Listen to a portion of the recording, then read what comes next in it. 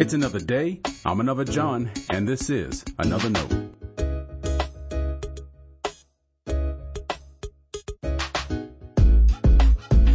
Today's edition of Another Note is titled, I've Been Thinking. Our scripture reference today is 2 Samuel chapter 5, verses 1 through 12. As always, may the Lord add his blessing to the reading and hearing of his holy word.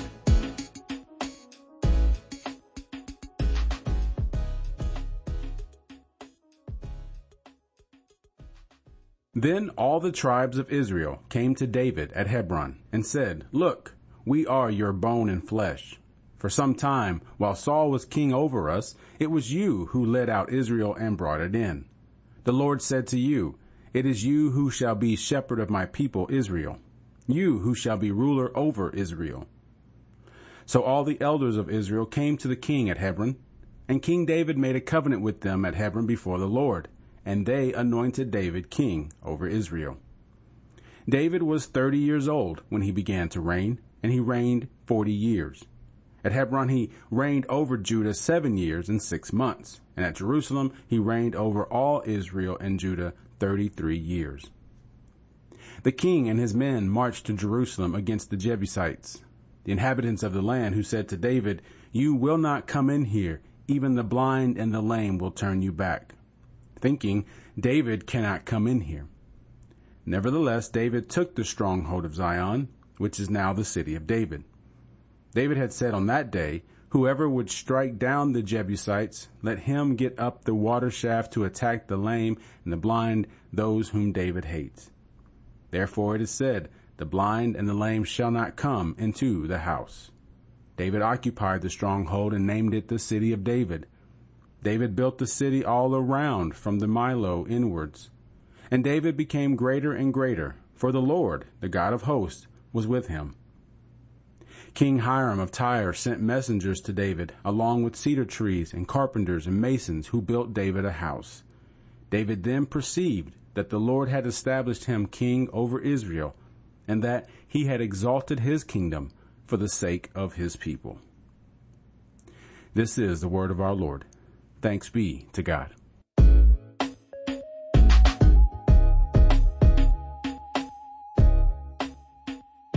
I tend to reflect on one or two themes at a time. My reflection lasts about a year or so. And there have been seasons I've reflected on forgiveness and the kingdom of God. Other years I've taken time to stew over discipleship. Now, I don't set out and call this the year of reflection. The theme sparks from my readings, what I've been praying about, or even what is happening in church.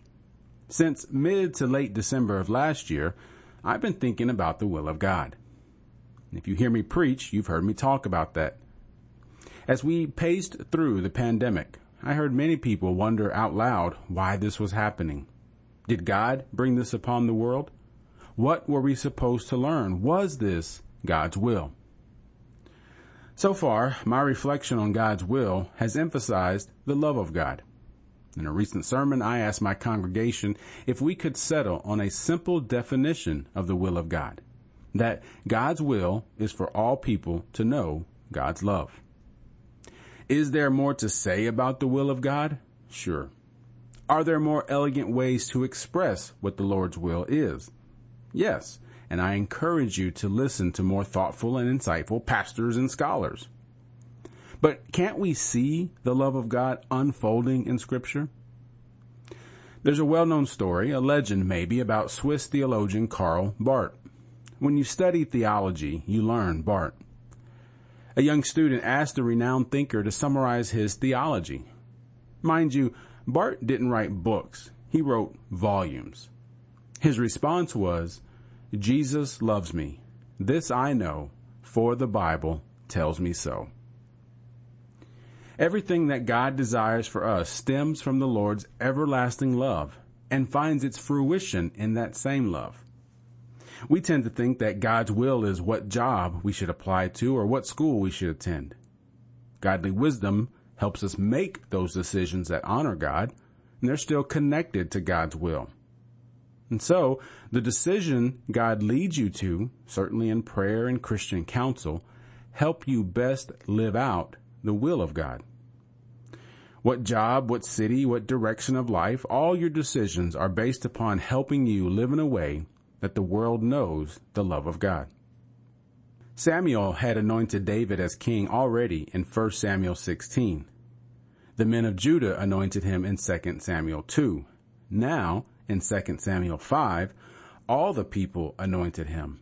David was now the king of all the people of God. The text tells us about David's reflection. David then perceived that the Lord had established him king over Israel, and that he had exalted his kingdom for the sake of his people Israel. And there it is. For the sake of his people, David was king. God promised everlasting love to the people of God, and David's role as king was a part of God's promise to love Israel. So, what decisions are you facing right now? Whatever you're contemplating, pay attention to how God might be leading you. I guarantee you, it's not about the money, the position, or acclaim. God is going to point you in the direction that will help you best show the world the love of God. Stay blessed.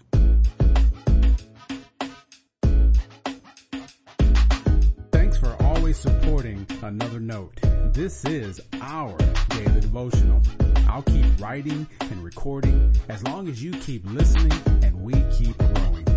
If you ever find Another Note on iTunes or anywhere else podcasts are available, make sure to leave a review so others can join us. The easiest way to connect with me is online at anotherjohn.com. God be with you.